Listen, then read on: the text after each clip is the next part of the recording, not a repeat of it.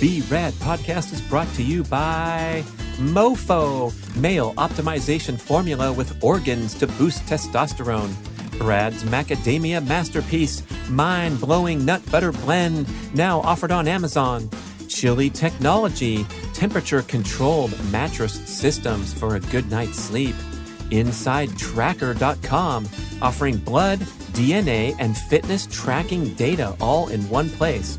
And Organifi, whole food organic superfood supplements and drink blends. And please visit the shopping page at bradkearns.com for my personal selection of favorite products for health, fitness, and peak performance with great discounts for listeners. Here we go with the show. Moving forward, taking failures and challenges as things to conquer, not to be feared, that is the quality of confident people. If you're dealing with like a really loud, outspoken person who seems confident because they're brutally assertive or bold, they could just be an asshole and a bully. That's not someone who's confident, because confident people make others feel worthy because they themselves feel worthy. They don't bully people. So basically, if you keep telling your sister Mary about all your exciting things that you want to do, and she keeps downing them, stop talking to fucking Mary, okay? She's not going to change, man. Mary is a person that downers stuff, okay?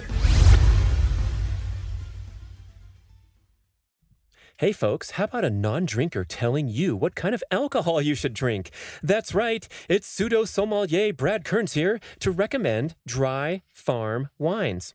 Why? Because if you choose to drink, I want you to be healthy and make a superior choice to the mainstream commercial wines. Listen to my podcast with Dry Farm Wines founder Todd White. The insights were astonishing, especially that most all commercial wines are loaded with dozens of chemicals that the FDA allows in your wine, but don't have to be listed on the label. And the sugar, oh my goodness, the sugar levels can be as much or more per liter than Coca-Cola, but difficult to taste due to the acidity in the wine.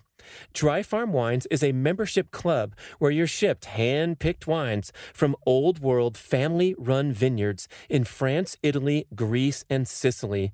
These wines come from non-irrigated vineyards hundreds of years old that deliver a tastier, higher antioxidant grape, and they're independent lab certified to be completely free from chemical additives and naturally 100% sugar-free. That's right, the sugar was allowed to ferment out instead of be arrested by chemical intervention in the name of pleasing the average consumer palate that has a sweet tooth. The Dry Farm Wines Club has taken off like crazy because ancestral and keto enthusiasts, people who care about their health, appreciate a sugar-free wine. You'll enjoy the variety, the taste, and the pleasant sensation in the aftermath of burning through the alcohol buzz and going on with your life without a hangover. So if you care about your carb intake and your overall health, Dry Farm Wines has a special promotion for podcast listeners. Get your first bottle for a penny when you enroll at dryfarmwines.com/Brad or click on the Dry Farm Wines at the bradkearns.com shopping page. Cheers. Here we go with Elle, Russ, the Elle, Russ, my longtime Primal Blueprint coworker, longtime host of the Primal Blueprint podcast. We share the hosting duties there. She has put up some fantastic shows and is a master interviewer of numerous guests in the health and primal living space. And Elle has become quite an authority on her own on thyroid health. She wrote a book called The Paleo Thyroid Solution, detailing her journey to thyroid health, her circuitous journey where she had to depart from the typical medical advice and figure out how to heal herself. So she kind of departs from her health expertise with this new book that we're going to focus the show on called Confident as Fuck. Yeah. She is a multi-diverse, talented human. She has a long history in Hollywood as an actor and a writer, and now she's trending into the personal growth space. So you're going to get some really interesting insights and also, I believe, a fresh look at the topic or the quest to boost self-confidence, self-esteem. She identifies herself as a confident person. She's going to come off that way right away. She's a rapid fire, high energy, big message person, but she also admits that there are some pitfalls. There's a dark side of being a highly confident person, which could be that you are have difficulty or unwilling to be vulnerable. So she's going to talk about hitting both sides of the challenge here, boosting your confidence if that's necessary in certain areas of your life, and then being more aware of where you might be running roughshod through life and through relationships where you might benefit from a little more self-reflection, vulnerability, honesty. And boy, when you listen to our first show together, one of the first shows on my podcast, she talks for the first time in public. She reveals on the show that she's had a long-standing severe disability with her hands that she decided to keep secret for many, many years because she was worried how people might judge her. And she describes how this harboring this secret affected many ways that she behaved in life, especially in relationships, her self-esteem, and kind of breaking out of that by telling her story with truthfulness. And then I think bringing the germination of this idea to write the book, Confident as Fuck. So we're going to learn about ditching bad vibes and negative energy, people who are holding you back. She calls it the downer effect. Also about going back into your past, addressing certain things. She likes to call one of them parental garbage. These are the flawed, self-limiting beliefs that we formed in childhood and carried with us. Both the overt stuff where if you had an abusive situation, you're working through that and dealing with that for years and decades after, but also the subtle stuff where you might be carrying certain personality attributes or behavior patterns that emanate from childhood programming or from past experience that might be worth reflecting upon and moving past. So I think you're going to get a really interesting show with wonderful insights, anecdotes, and food for thought with Elle Russ, Confident as Fuck. Check her out at elleruss.com, ELLERUSS, and as the hostess of the Primal Blueprint podcast and also the Kick-Ass Life podcast. Boom. Elle Russ, I'm so glad to catch up to you. We cross paths on the airways all the time, doing those Primal Blueprint podcasts. Once in a while, we sit down and have a joint conversation, and readers agree that these are some of the best shows in the history of the entire Primal Blueprint experience. And now I'm so happy to have you over here at Be Rad talking about a topic that's perfectly aligned with the brand of the podcast. Your amazing book, Confident as Fuck. Yeah, thanks so much. Also, you are rad. And if anyone's listening to Brad for the first time, please go check out his Instagram page where he keeps all of us youngins completely motivated and shamed as to our physical fitness. Yeah, you're rad, dude. You're always doing rad stuff. So I love it. Love talking to you. And of course, we did the first book together, Paleo Thyroid Solutions. So, I think I've known you now 8 years. Yeah. Wow. Yeah, that's right. A lot of good fun with the Primal community. And that was your first book, right? The Paleo Thyroid Solution. And it was incredibly well received. It's still a top seller years later, which is pretty rare for a book.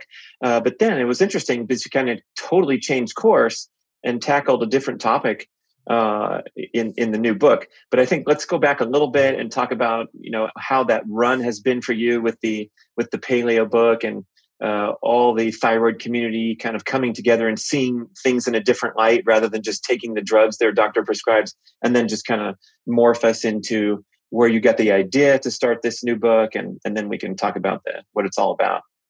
Yeah. I mean, the Paleo Thyroid Solution, when you guys first published it, I was like, all I care about is that they make their money back and I help like one person. If I could just help one person, well, it turns out it's been thousands now all over the world. And it's really great. People bring their book to their doctors. I've had conversations with clients and their doctors together on the phone. Really great to see uninformed doctors entrenched in outdated protocols from like 1973 who are like, let me learn. That's what's really great. Now, a lot of them don't. And there's still the majority of doctors out there are really uninformed when it comes to thyroid health. But it has been such a pleasure to help people all over the world. And frankly, the story is the same everywhere you go. You've got these uninformed doctors using outdated protocols. So I'm just so happy that I finally put it out there. And, the truth is that the best-selling thyroid books have been written by patients because we understand we've had to tinker with the hormones we get, what works, what doesn't, how it feels, and what these cofactors are. So I'm just so grateful to have contributed to this whole topic. The other two authors that I love that I always mention, and the only other two books that I do suggest for thyroid The authors are Jamie Beauthorpe and also Paul Robinson. So those are the only two thyroid authors that I trust. And also they both helped me individually, helped me save my life. And this is really the story of thyroid patients from around the world, because doctors haven't understood, because they steer us in the wrong direction, and most of them are uninformed. And in order to get a good one, you really, really got to usually pay way out to a functional medicine doctor or something else, get someone knowledgeable, which people just aren't inclined to do.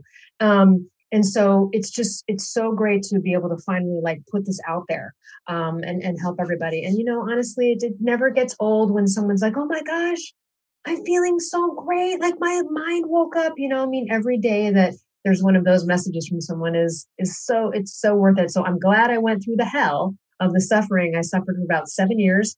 The decade in my 30s, about 7 years was lost to hypothyroidism, a couple of different bouts, and it's been great. So as people were a little bit shocked when I came out with, the Confident as Fuck book, and they were like, what's this about?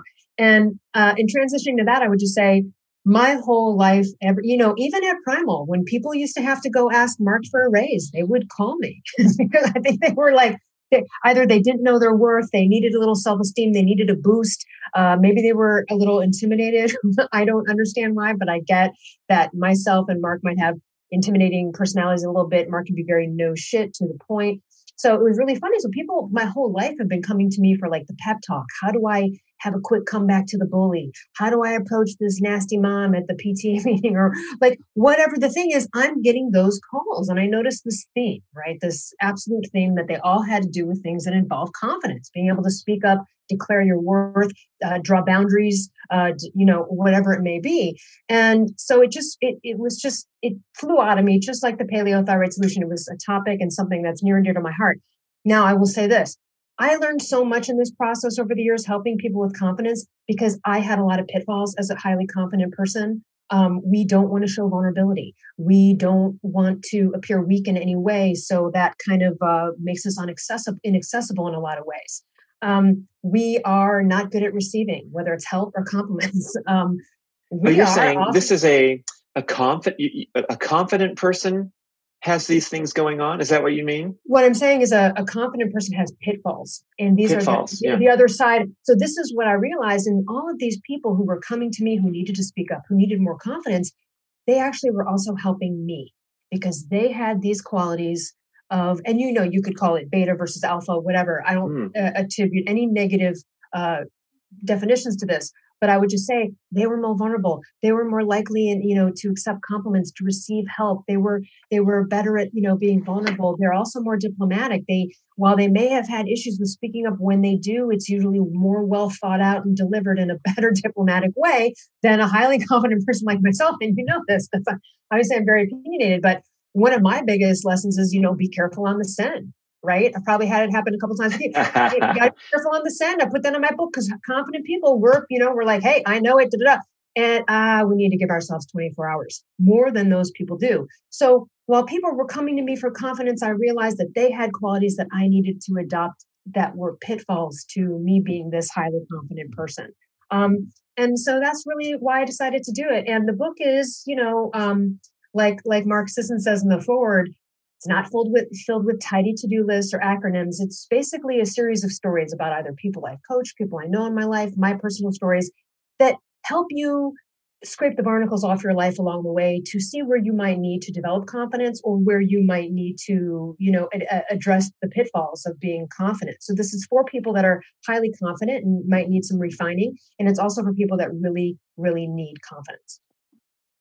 Wow, that is really a great way to present it, and extremely rare, because we're hit with all these messages about how to become more confident and assertive and powerful and, kick ass on and dominate your life every day and all those kind of things. But to expose that flip side or that dark side, or just to paint the entire thing as a continuum from, being meek and shy and don't have your own voice, all the way over to, spewing your way through life without thinking before you hit the send button.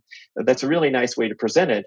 And it seems to me that a lot of people are dancing at different points along the continuum, depending on what the issue is. So you have the great leaders in the workplace who have risen to prominent status, and their name is a popular name on the internet or on the billboard at the showing to come to the auto dealership, whatever. But then as a parent or as a partner or in real life, when they're not in this prominent stage setting that is the workplace, maybe they're a completely different person, and they need to kind of pick and pull from the various attributes that they do have.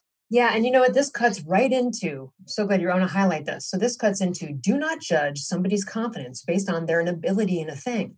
You can be the most confident doctor, brain surgeon. You can also be a badass athlete. But can you have a conversation with your fucking neighbor? Can you have a conversation with your loved one? I have met people who, again, you can be confident in your ability in a thing. That doesn't mean you have it on the inside. So confident as fuck. What I mean by that is really inside and outside. And I do want to mention that, performance confidence, what you and I both have. You and I have no problem getting on a stage. It doesn't matter how many people are in that auditorium. And we can do it. But that is learned. That's a skill. And that doesn't mean that when we get off the stage that we're not people pleasers and we're not low self-esteem. So you can have this performance confidence, but that doesn't mean you have it on the inside, which goes to the truth of some of the most confident people in the world are the quietest people in the room, And so when I say confidence, I think some people who are a little bit less outspoken might take offense to that, thinking that I'm trying to say, oh, you need to be like us or, and no. It's not the case. You're going to need confidence as a stay-at-home mom. You're going to deal with some other kid's parent. That's a nightmare. You better learn how to speak up, and you're going to have to protect your kids. So this isn't about becoming a badass CEO, although you're going to need confidence to do that, right? And, since you and I are both, I learned everything I've ever learned about paleo, ancestral, primal health from you and Mark Sisson. But, one of the things that I love that he talks about in his book, Primal Connection, and this is something really important because confidence does provide an evolutionary edge. Right? It does. It helps us navigate new challenges, tasks, social situations, all of this stuff. And what that does is it propels us in the directions of, the direction of accomplishing our goals and our dreams and things like that. So back in the old day, back in our hunter-gatherer ancestors' time, they didn't have the luxury of wallowing in despair, self-pity, self-judgment, doubt. Right? Life was harsh for them. Okay. It was unforgiving. Right. And as Mark talks about in Primal Connection, can you imagine our hunter-gatherer ancestors like moping around with their heads hung low, judging themselves as failures? I'm not motivated to hunt today. My feelings were hurt yesterday. Catch the beast. Like they're sulking because they didn't catch the beast, or no, because they might have been disappointed. But to the hunter-gatherer, the victim mindset would have been a recipe for death, right? And this cat Art Devaney, author of the New Evolution Diet, he's fond of saying, to the hunter-gatherer, there is no failure, only feedback. So I feel like we all need to get a little bit more primal with this. What else is primal about being confident? Standing up, like really going to let somebody just wander up in your tribe up there and going to be like, oh, wait a minute. So drawing appropriate boundaries, you know what I'm saying? And so this is really important. I think we need to get back to more of the primal evolutionary essence of this because now we have all these modern day, like, again, walling in self-despair and all of these things. Our ancestors just did not have the time to do. It was, again, a recipe for death. They couldn't sit around and cry about some water source being tainted. They had to get up, move on, and forge ahead, moving forward, taking failures and challenges as things to conquer, not to be feared. That is a quality of confident people.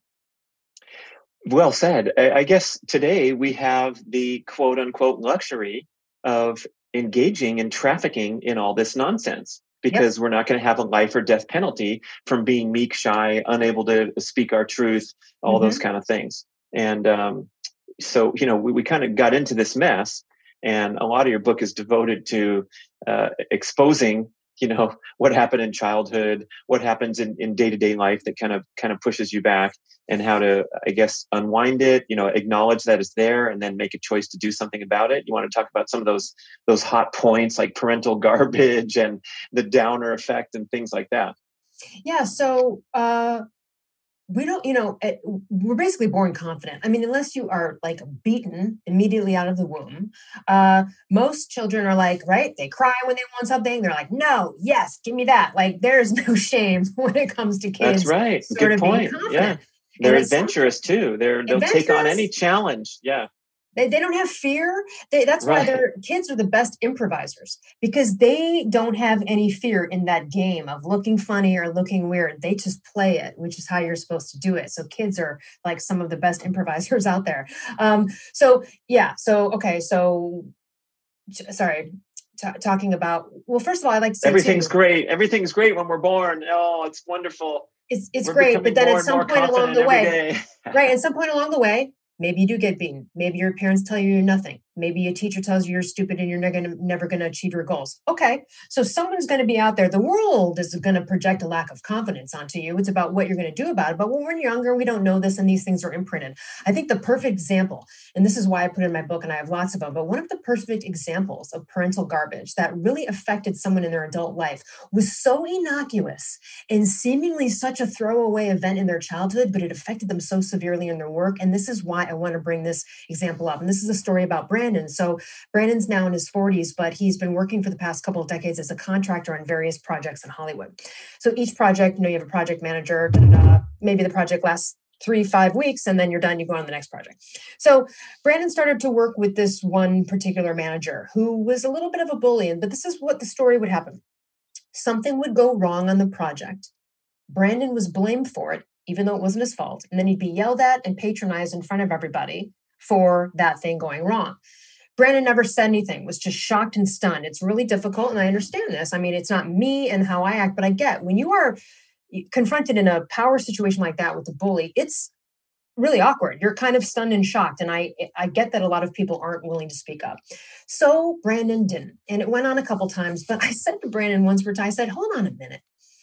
This particular thing doesn't happen to me or anyone else I know. I've never heard of this. So where can you remember feeling wrong that you did something that wasn't your fault, that you got blamed for? Did this happen in childhood, kids at school? Like where are you always wrong in front of people in positions of authority? Because I just, and tells me the story about when he was a kid, middle-class household, no one was molested or beaten, everyone had food and great life, but Dad was a little bit of a hothead. And so let's say like the hammer went missing. His dad would be like blaming Brandon for it. I know you took the hammer. Where is it? Brandon would be like, I didn't take the freaking hammer, Dad. I don't know where it is.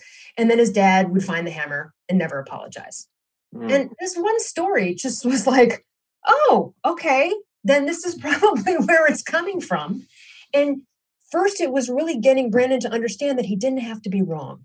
We carry stories from our childhood that are familiar with us, whether they're healthy or not. That's psychology 101. Why would somebody who witnessed their mother getting beaten go and be in a relationship with someone who beats them? Why? You think that's the most illogical shit you've ever heard. It's just an unfortunate thing. We repeat patterns that are familiar, whether they're healthy or not. So first it was like, Brandon, you don't have to be wrong. Can we get to that? Then the next stage was, again, having him prepare to speak up, because it was going to happen again. And it's going to continue to happen until you do it. That test is going to be in front of you all the time. We all have different tests. I don't usually have confidence tests because that's not something I need to work on, but I got tests elsewhere, right? So it's always yucky and uncomfortable, but it was going to happen again. Brandon prepared himself for, I may get fired and may lose the money. So of course, if you're supporting a family with a mortgage, yes, you've got to delicately handle these things. So then it happened again. He was blamed for something that went wrong, wasn't his fault. The guy yelled at him, and Brandon said something to the effect of, hey, you're not going to talk to me like that. And until you can speak to me in a professional manner, I'm walking off this job. Well, what happened was what almost always happens to bullies. They're stunned when people call them on their shit. They don't know what to do. And they often crumble. And of course, the bully was embarrassed. He was like, oh my God, I'm sorry, and apologized. And it didn't happen again. Then what happened is Brandon started to attract other different managers for jobs where nothing went freaking wrong. In fact, the opposite. He'd get letters afterwards being like, that was the smoothest project. Oh my God, we loved working with you. All of the opposite stuff that for 2 decades, he kept running into places where he was made to be wrong, wasn't his fault, couldn't speak up, kept going on. And I told Brandon, and this is really my belief, this is sort of what I've seen. When you have something that's a theme like this, and then you finally speak up to be like, you're going to get a tester. You are going to get a tester. right? So I told Brandon, I go, you're going to get a tester. One of these new managers, that'll be great. Someone's going to say some shit. You're going to have to speak up. It's how it goes. And he did. He got a tester and he spoke up right away. It was like someone pulled attitude with him. And he was like, hey, not going to be spoken to like that. Don't accept it. Just real quick, like ended it. And each time Brandon called me and like, I wish I could bottle that confidence, Brad, man, that day that you're like, and now Brandon has great. It's been years now, like maybe 3-4 years. Brandon has had no issues. And when the old guy calls him to be on jobs, he says, nope, doesn't work for that person anymore, even though they definitely corrected their thing. But he's like, yeah, okay, too much bad baggage there. So how quote dumb is that, right? What a small little event in growing up. Just that thing with his dad that led him to get completely screwed and disable his confidence in the workforce, which is no longer that case. And all it took was looking at some parental garbage and scraping off that barnacle. You know what I mean? So that's why that example is perfect, because it's not something we would think of. We'd think of something more traumatic. So I would ask the audience, what is it about your life that keeps happening that you fucking hate, that you don't like? Do you keep attracting the same psycho chick? Do you keep whatever it is? You got to look at that. There's a theme there. There's some parental garbage there. There's something going on there that you can nab and correct and then start attracting new scenarios. Brandon was going to be on that train forever if he didn't get off it, but it took him speaking up. You know what I mean? Not allowing someone to bully him and also changing the paradigm and seeing where it came from, that like, why was he always in this situation where he's getting blamed for shit he didn't do? Very unique to him, but nonetheless, really unfortunate as to how it played out in his work life for 2 decades until he fixed it. Yeah, I guess it's a blind spot, obviously, and we can walk through these patterns, typically blaming the situation or blaming all the terrible bosses we've had in succession, or partners where the thing blew up in a similar manner as the previous one, because all these chicks seem to be psycho because they're from LA or New York City or whatever the story is. And I think we get wrapped up so deep into a lack of self-awareness, even subtle things where, I mean, that was a pretty extreme example where you're standing up to your boss finally, who's been, verbally abusing you, whatever. But I think the nuanced stuff is also important to reflect upon, where, are you sending your steak back when it's not cooked right? That's a small What's one. that? It's like, are you sending your steak back when it's not cooked right? Yes, Tiny very one. good. Yeah. So the other side of the scale is like, why don't we do that?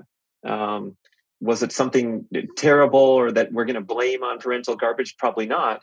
But it's just kind of, we've worked our way into a certain corner, and that's how we're treated and how we treat others. And that's the part that if we could unwind, it would be really nice.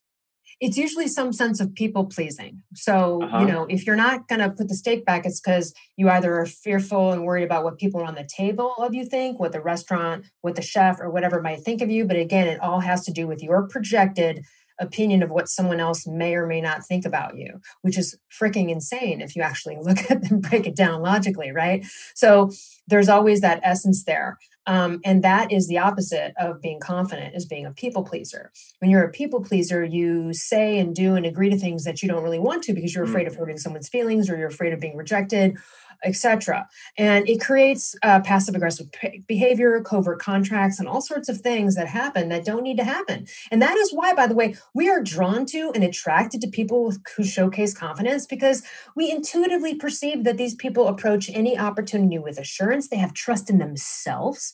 They're true to themselves. You know what I mean? I mean, confident people, if you're dealing with like a really loud, outspoken person who seems confident because they're brutally assertive or bold, they could just be an asshole and a bully. That's not someone who's confident, because confident people make others feel worthy because they themselves feel worthy. They don't bully people, they don't compete with people. So that might be someone who has an air of outward confidence, but is uncoached and needs that refinement because they're using their confidence as dominance, right? In a negative, misappropriated way.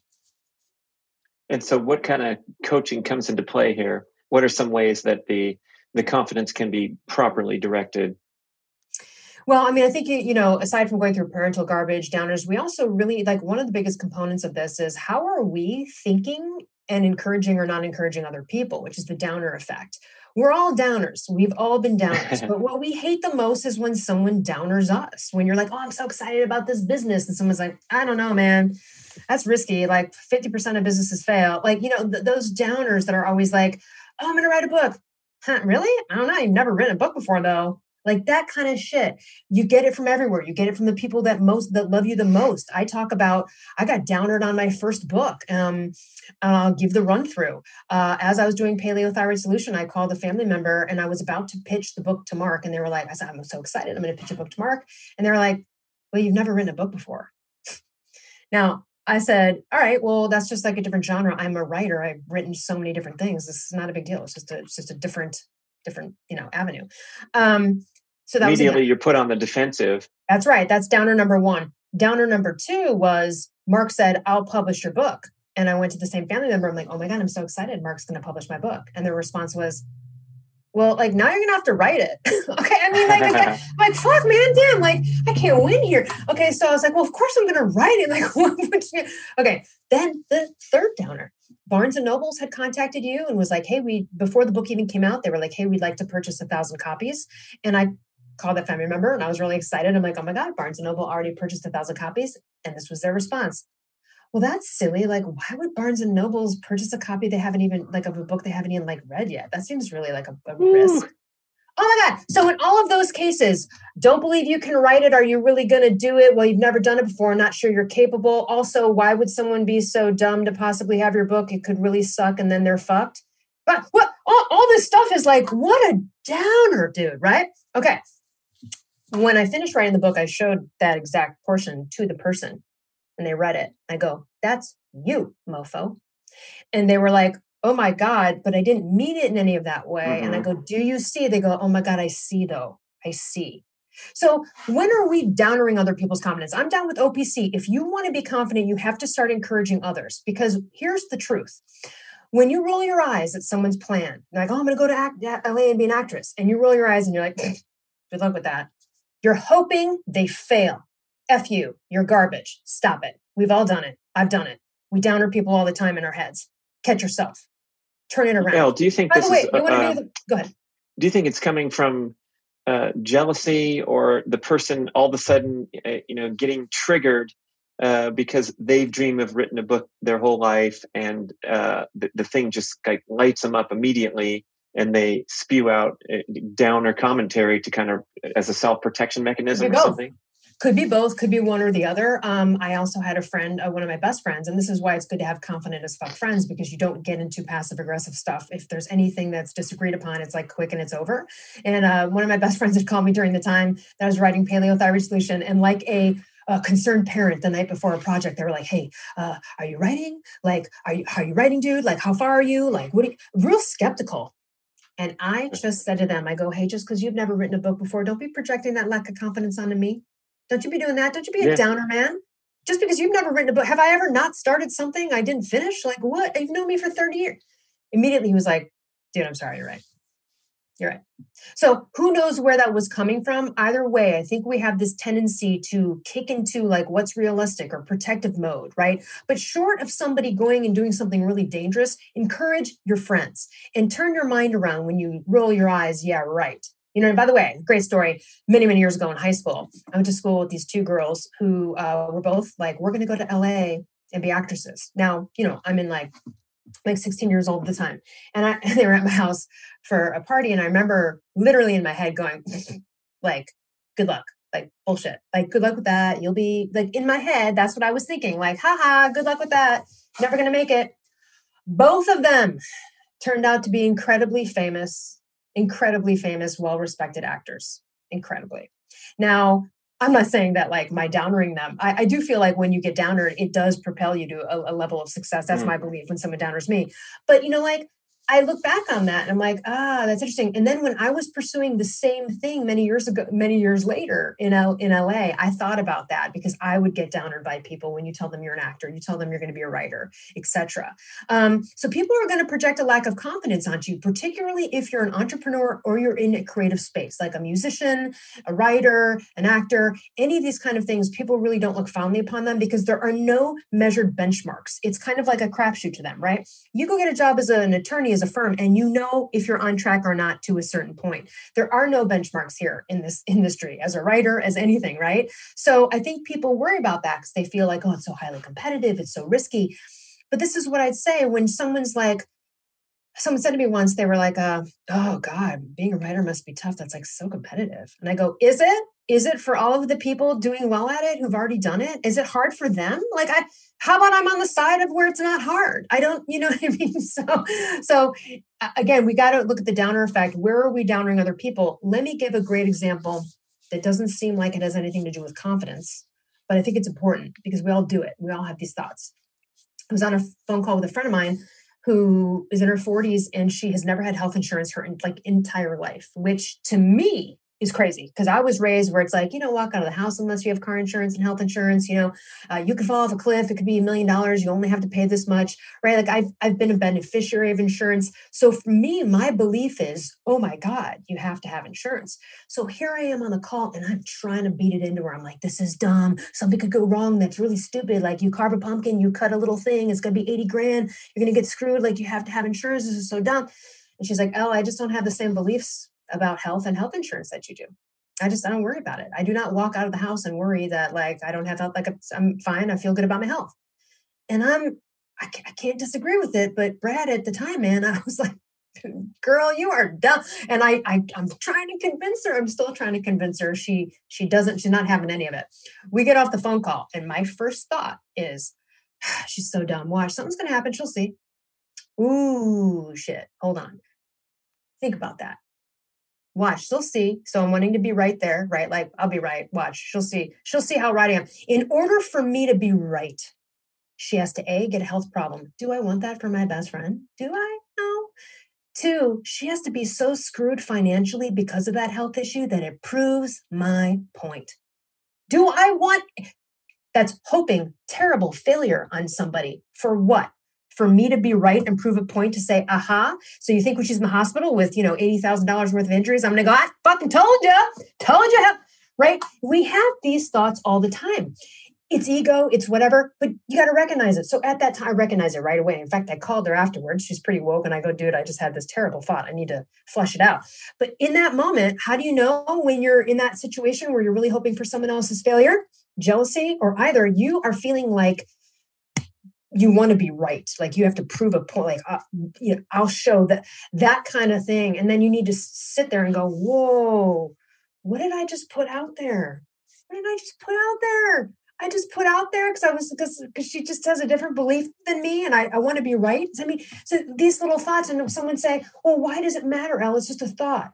Well, thought is energy, but also people feel that. Do you want your friends thinking that way about you? So I just canceled it really quick and was like, oh my gosh, no. Please let her have a healthy life and no issues ever. I don't want to be right about that. But our ego gets in the way and we downer other people's confidence, or we downer people in these other kind of ways. And what it is it's really hoping for their failure. That's also what jealousy is. When you're jealous of someone, the thing that you're jealous of them for, you're hoping they fail at. So confident people aren't jealous. They actually don't compete. They feel like there's enough abundance to go around, which is why they're helpful and help other people's careers. If someone, you know me, so are you. We're helpful. We help people get on podcasts. We help promote people's stuff. We're very encouraging to other people. But, the moment you start to edge back from that, you're getting into a place of lack and competition, which is really only going to fail you. So if someone came to me tomorrow and was like, I want to be a writer or a podcaster, I'm not threatened. I'm like, great. How can I help you? I don't think, what if she gets more followers than me? What if her podcast is more popular than mine? Like, those are the kind of things that confident people don't do, which is why when you come across someone that's not helpful or competitive, they are not confident. They are insecure. Same with someone who's bragging and boasting and name dropping, all night at an event. Does anyone look at that person like they're insecure? No, we feel gross inside around that person because we're just like, I'm embarrassed for you, Yeah, I'm thinking back to the example where you were offering your opinion about the importance of health insurance, and it's coming from a well-meaning place. You're concerned about your friend's well-being, and oftentimes when we call people on something that we take offense to or seems a little bit off base, they can kind of respond saying, oh, it's really, I'm concerned about your well-being, and that's why I'm projecting these insights to you that you might take personally or take as a criticism. And so where's that fine line where health insurance is an important topic to discuss with someone, and the eventualities of what can happen, but not doing it in a negative way. Well, and I tried that initially. It was initially like, hey, like this is just like I'm just concerned. I've been the benefit that I know what it's like when something happens that's unexpected, and thank God I did have insurance. But again, she has a different belief system, and if there's no convincing the person, then what you're left with afterwards is that thought, like, oh, so stupid. Watch, they'll see. So you were unable to convince her. I didn't convince her. I still haven't convinced her. I'm going to stop convincing her. But again, it's like, that's yucky vibes and a really terrible vibration. It's also lowering my vibration at that time to be sitting there going, she's so dumb. Like she did, you know what I mean? All that kind of stuff. So we have to think, where are we? So basically, if you keep telling your sister Mary about all your exciting things that you want to do, and she keeps downering them, stop talking to fucking Mary. Okay. She's not going to change, man. Mary is a person that downers stuff. Okay. That family member with the story I told you about downering my book, that's just who they are. So I don't call them when I have something exciting or something. I would call you over I would call friends that are going to be like, right on, girl, go get it. Fuck yeah. Like encouraging, right? Who are going to give me that response. And here's the thing. Even if you don't believe your friend's going to make it as she's on his way to LA and you think she's a terrible actress and you think it's really stupid of her and she's wasting her time, well, that's great. That's your judgment. You're a really shitty, unsupportive friend. You need to turn it around, even in your head, and just go, hold on a minute. Wouldn't I want her to get better? Wouldn't I want her to succeed at her dreams? And here's the thing. If you've got all these friends around you and you're jealous or you're rolling your eyes at all of their plans and don't agree with what they're doing with their life, do you really want a bunch of friends that are all losers? No, I mean, that's really what you're kind of hoping for, essentially. If every time a friend comes up with a big idea, you're the downer about it. You'll be on top. All your friends, your friends will be poor, and you'll be a best-selling author. Hey, wonderful! How great! You're buying all the dinners when you guys go out together, thanks to the energy you spread to your friends group. Well, so I was going to ask you, it's a tricky situation here at times because there is a such thing as dispensing kind of unrealistic, fluffy encouragement rather than people call me all the time and ask about the idea that they have to write a book, and I give them the straight up scoop that if you're thinking of economic success here, it's a really rough road. And let me tell you, how the process works in a factual manner. And then you can judge for yourself whether you have over 300,000 social media followers or not, because then you're in a different category than a celebrity. But you're not saying to them, I don't think you should do it because of these risks. You're just saying, let me lay it out for you, though, and tell you all the stuff. And I do the same thing, too. I'm like, don't write a book if you think like it's a means to money. That's not why anyone should ever write a book. It's about you're compelled to get whatever information is out there. Right. So that's realistic. That's not downering. That's just saying, hey, here's my experience and this is what I've noticed. And so just keep those factors in mind. For example, someone once said to me too, they were like, hey, do you think I'd be a good coach? And I said, the fact that you asked me that question means right now, no, you're asking the question. And more importantly, in that situation, particularly, I think the friend that person was thinking about things that they could be good at, but not what they were compelled to do, what they wanted to do. Do you know what I'm saying? So again, I mean, I wasn't trying to downer them in that moment. It was just being realistic. It was like, well, with that attitude, probably not. I mean, you've got to get to a different place or a different level of love and feeling compelled to do it and excited before you probably are going to be successful at it. Because they asked it very skeptically, very weak. I think we sometimes go fishing. You can be realistic with someone. You can be realistic and go, hey, well, jumping off a bridge, doing bungee jumping, like here are the risks. I support you, but as long as you feel comfortable. I mean, it's okay to give some warnings and things like that. It's when people are really, and we can all tell when someone sort of doesn't believe in us. We can all tell that vibe, and that's why I would say, when you have that thought, even if it's not expressed and you had a downer thought about a friend or you were really, stop, turn it around, get to a good place, start to wish them well. Just put the good vibes out there. We want all of our friends to feel that way about us. How would you feel if you knew your friend was being like, oh God, Brad's going to write another book? good luck with that, Brett. Like, you'd be like, come on, man, support me. And all that person is going to remember at that time is that you supported them. You can support them with realistic notions or help them figure that out. But at the end of the day, you've got to encourage too. Right. And I think the closer we are to people, such as friends, family members, partners, where we have no filter on what we can say and everything's fair game because of the dynamics like that, that's when we can really get into trouble with, offering our straight up honest opinion that's not, false encouragement. And it turns out to be discouraging someone rather than being really careful with your choice of words, talking about how difficult and challenging the person's stated goal is. But it's so important to do your best and go for it. And even if you fail, it's okay. I mean, that's a message you could send to a kid rather than, are you crazy? Right. You'll run out of money in 6 months if you try to start up an app without, expert venture capital, whatever. Right. And, I think we also have to be careful and discern when our advice is solicited, especially here in the health space. And you and I have talked about this a lot over the years where, if people aren't open to receiving the message, then you're just wasting your breath and you're very potentially being a downer because you're going to talk to the person about the bottled industrial seed oils you see on their shelf when they didn't ask you for an opinion about the bottled industrial seed oils. And so I'm learning. You can be a downer in the other way, trying to help somebody or trying so hard to help because you're such a nice person and you care so much. Not unless they're open. Now we don't do it. Like if I saw someone in the house with a bottle of canola oil, I'm zipping it, right? Like we know better now. I'm just like, don't even bring it up. Or, looking for that opening, dancing and tiptoeing around where you do have a chance to mention it and then at least take your shot, right? One of the things I wanted to ask you, or I thought I'd bring this up because it's in my book a little bit, but I want to talk about like, how can we instill confidence more in children and other people? So you had a thing. Do you remember you wrote a little bit of an article about like, stop complimenting your girls on looks, but then in that article, you accidentally did it. And I called you. Remember that? Yeah, it was the Inverse Power of Praise, a great article that was sort of referencing Carol Dweck's work and Poe Bronson and Ashley Merriman's work about, how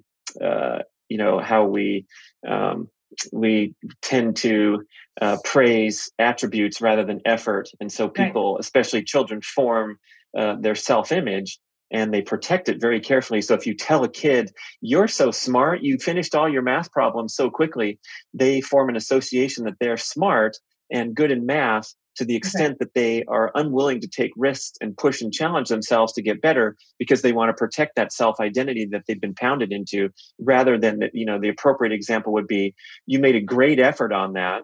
And oh boy, all the answers are right. So that's good too, but it's mostly about the effort and working toward improvement.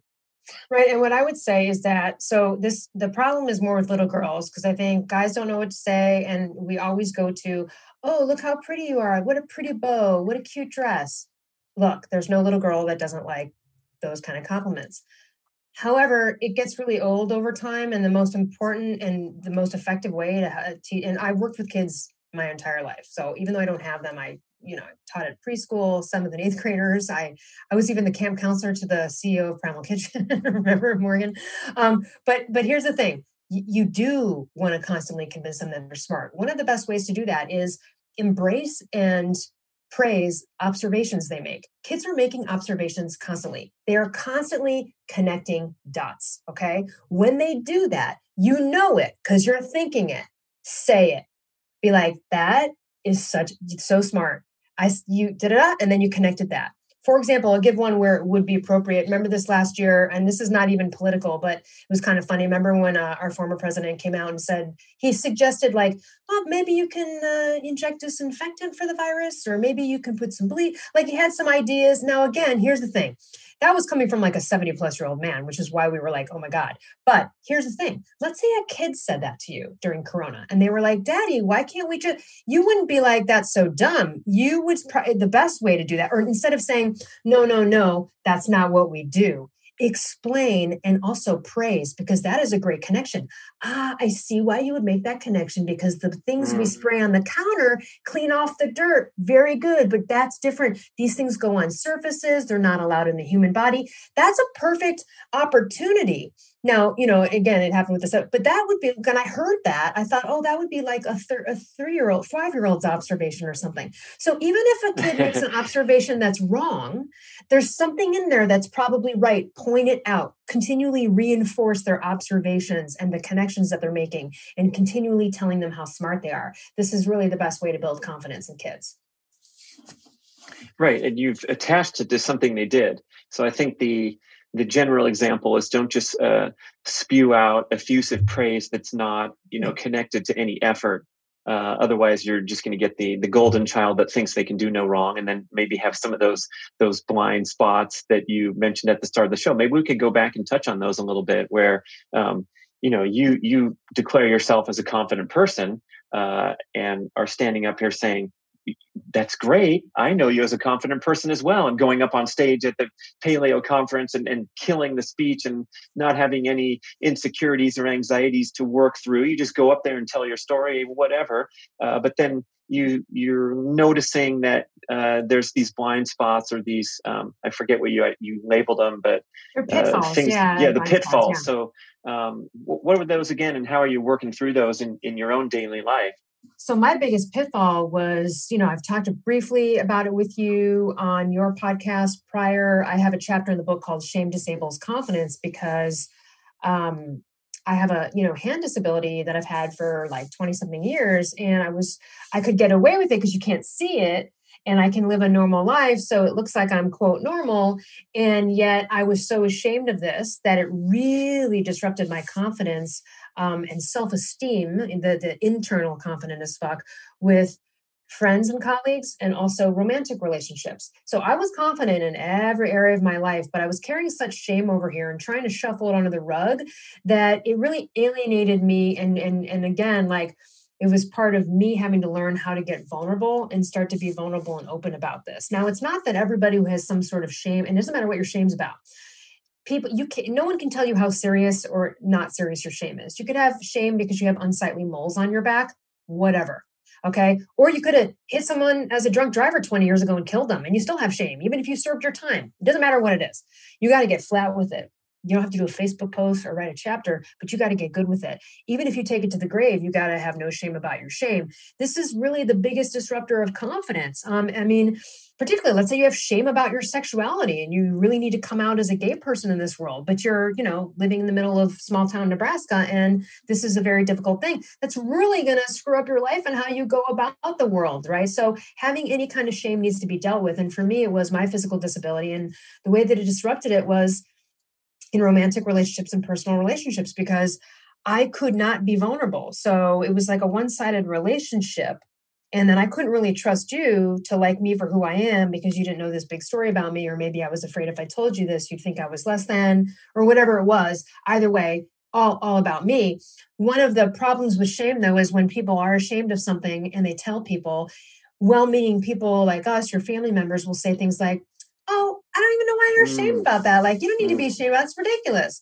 And that is harsh, because it only makes the person who has shame go inward further, because it's kind of saying you're dumb for being ashamed. It negates it. Yeah. It negates it. So it's really important. I get it. It's well-meaning. But when you hear that over and over again from friends and people, you start to just kind of cower inward and go, well, every time I bring it up, people kind of tell me I'm stupid and it shouldn't feel this way. And it makes me feel then even more ashamed for feeling shame. So shame will disable your confidence. And my confidence was in the arena of romantic relationships. I could not speak up. I could not speak vulnerability and verbal intimacy, because I was like hiding this thing and not wanting to, even if it wasn't about, let's say, my arm injury, it would be, let's say something negative happened in my life. I would go tell some friends and other people and keep it away from my loved one, because I was like, I don't want to bring up something negative or weak or something that just this like facade. And that's a pitfall for confident people. And that's why it made me inaccessible. And I remember years of doing sketch comedy, I stayed on the outside of all of the people at the theater. I had a couple good buddies, but I didn't go to a lot of these barbecues and things like that. I wanted to stay on the outside because I didn't want anyone to get to know me too well, because then they might find out about this thing and I would have to deal with it. And I don't want to talk about it. And I'd rather just ignore it. So I wouldn't know what it could have, should have, but there were some friendships there that probably could have been deepened. I probably could have had a lot more fun in life had I joined and hung out with my friends who I love doing comedy with, but I didn't because I just wanted to kind of stay on the outside. And I remember someone said to me once, they're like, Elle, no one really knows a lot about you. And I remember being like, good, yeah, I'm doing my job. Or when I told you and Mark about my disability, you were like, oh my God, Elle, I had no idea. And I was like, exactly, because that's the way I was living my life. I couldn't even get through this story without sobbing, crying like just a few years ago. So the fact that I could just talk about it with no shame now. And I did a speech at Paleo FX called The Shame of Disability and the Disability of Shame, because the shame is more disabling than the actual disability itself. And I really, if I could, I'd go back in time. That would be the first thing that I would deal with immediately. So everyone's probably got a little something there. Or if you do, that's probably your biggest disabler to confidence. Right. Everyone's probably got a little something there. Yours was the physical disability with your hands, but it very well could have been anything else. And probably a lot of us can relate to, whatever our dark side is that we're trying to hide from other people. And until you come to terms with it, it's always going to get in the way. It's just a symbol of putting things in the way. So how have you worked through that since I guess you made a decision to go public, and so that's one step. And then on a day-to-day basis, do things come up that kind of you have to work through? The way I did it was I had to start to be open and vulnerable about that thing I was ashamed about. And the best part of this story is, and there's a whole chapter in my book. It talks about, me working for Mark and you and all of the stuff. So it's a very in-depth story about my disability. But what happened is I realized I started to have to just kind of like speak my truth about this. I had to start to get comfortable because I would like date someone and I wouldn't tell them any, like I just had to get it out, right? And just be accepted for who I was. So I was talking with a fellow podcaster, Karen Martell, many years ago, and she said, she asked me a very pointed question where normally I would dance around it semantically to avoid getting into the truth. But I decided in that moment, I was like, you can continue the shame game, or you could just rip off the Band-Aid right fucking now with somewhat of a stranger and just tell them. So I tell her my hand disability story, a brief version. And her response is, oh my God, that happened to me. I ruined my hands from 15 years of being a rolfer, which, as you know, is very intense body work with your hands. And she said, I always wanted to be a health coach, but I thought it was unrealistic. So I went to go be a rolfer, and then the universe cut the golden handcuffs off my wrist, which is exactly what it did to me too. And then, so after I got off that phone conversation, I started, I really teared up because, oh my God, what are the odds that the first shot I take at just being vulnerable with a stranger, and she happens to also have a hand disability you can't see, then it got even crazier because a couple of weeks later, I was interviewing a model named Jeslyn Moyer. She's also used to be the host of a couple of shows. And at Jeslyn, Jezlan is her Instagram. And you look at her, she looks totally fine. But someone said you should interview her. She has a really interesting health story. And I didn't know what it was, but she gets on the podcast. And I had to mute the microphone because during her discussion, she says, I had a freak accident that severed nearly every tendon and nerve leading to my left hand. And when I woke up out of 8-hour emergency surgery, I could not feel my left hand at all. And one of her first thoughts, which is kind of shame and kind of who would want me, and also of like the physical thing, was, oh my God, am I ever going to feel a guy put a ring on my finger? Because it was her left hand. Cut to years later, she just got a ring put on her finger, and I want to cry about it. I'm so happy for her. She has chronic regional pain syndrome. And anyway, her hand, she is in much more pain on a regular basis, way more than I ever could be. So my two forays into let me just be vulnerable about this. And I meet two chicks with hand disabilities that you can't effing see. Are you kidding me? And not only that, I am less alone, because they understand. So now, for the first time in 20 years, I'm talking to two women who went through this and understand what it's like. There are things like even just going to the doctor to get paperwork done is brings up all the stuff, I got a water pitcher for my refrigerator that was way too big. And I'm like, shit, why did I do that? I can't handle it with one hand. I got to do two, so there are these kind of things. And so I'm really grateful for both of them to allow me to share those stories in the book, but also it really let me know that I was on the right path, because what are the freaking odds that I open up and I meet these two people within just like a couple of weeks of trying it out. And so that's when I knew, like, okay. And then it took like telling the guy that I dated, like just telling it, just telling the story. It's part of my life. And I have no problems with it now. And I was so fearful. I'd shake. I'd have friends roped into my lie. I mean, everything I could to avoid anyone ever knowing. And so that's how I dealt with it, was actually just embracing vulnerability and being more vulnerable and open. And of course, the most vulnerable is getting out and talking about it. I mean, I don't think you can get more vulnerable than, doing a speech or et cetera on stage. But also, a disability can be a health issue. It's embarrassing to have a health issue if you're struggling with cancer right now, or you have MS, or, oh my gosh, any of these things. It doesn't have to be an arm missing. I mean, that's also a disability, but it really can be something like that. And it's tough, and I get it, but you got to talk to someone about it, whether it's a coach, a good friend, a therapist, because the shame has to be worked up. Otherwise, you just get choked up in the throat, which can lead to Where's thyroid the problems. Thyroid? Oh yeah, you it's get in the choked up, throat. can't speak, and maybe that is also part of what contributed to my having a thyroid problem as well. I couldn't speak up in relationships because of this disability thing,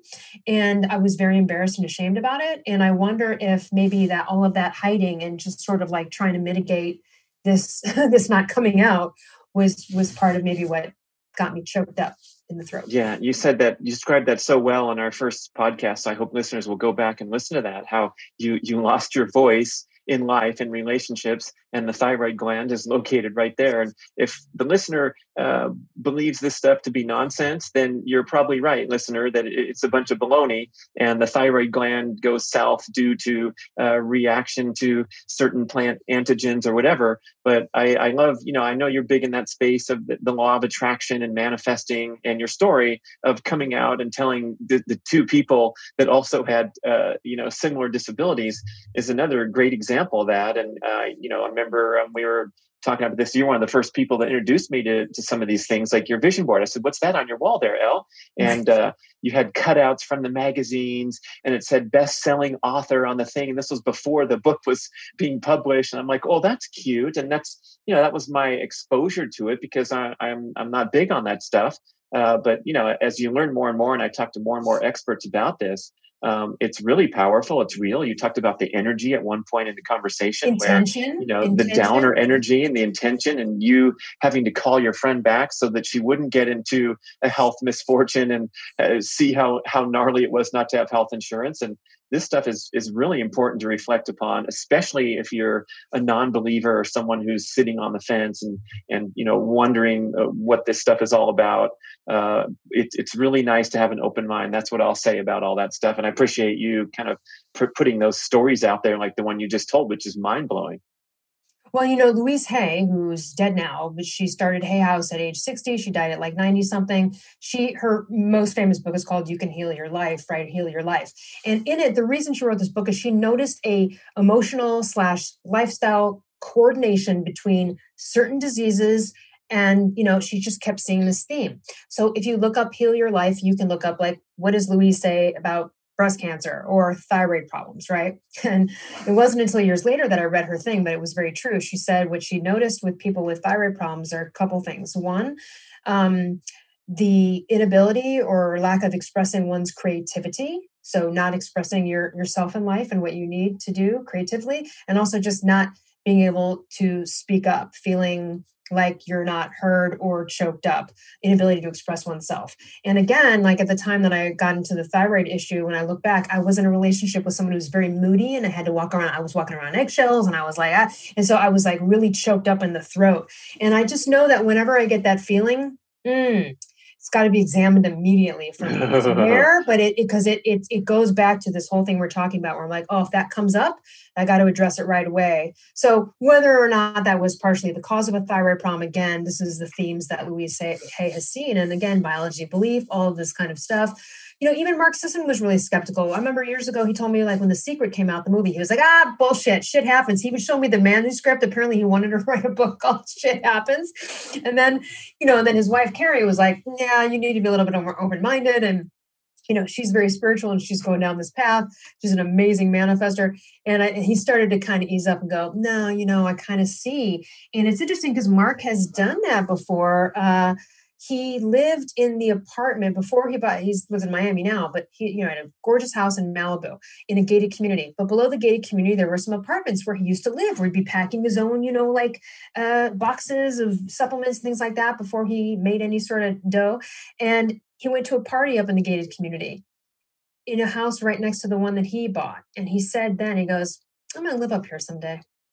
I'm going to own a house up here someday. And I was like, that's kind of like intention manifesting 101. And he did. He eventually did. So I think when he looks back, he can see some correlations to some of his intentions and vibes that he put out there. But yeah, I think, look, we're all skeptical at first. The whole book is obviously not about that, but it does go into a few things about thinking about how intention and vibration matters and some of the experiments that have done on it. The best book, I think, is called The Intention Experiment by Lynn McTaggart, who's an investigative journalist. She's been around for a very long time. She's a best-selling author. She wrote a book called The Intention Experiment because she was like, oh, really? Does this shit fucking work? Great. Let me see some scientific experiments on it because I'm not buying it.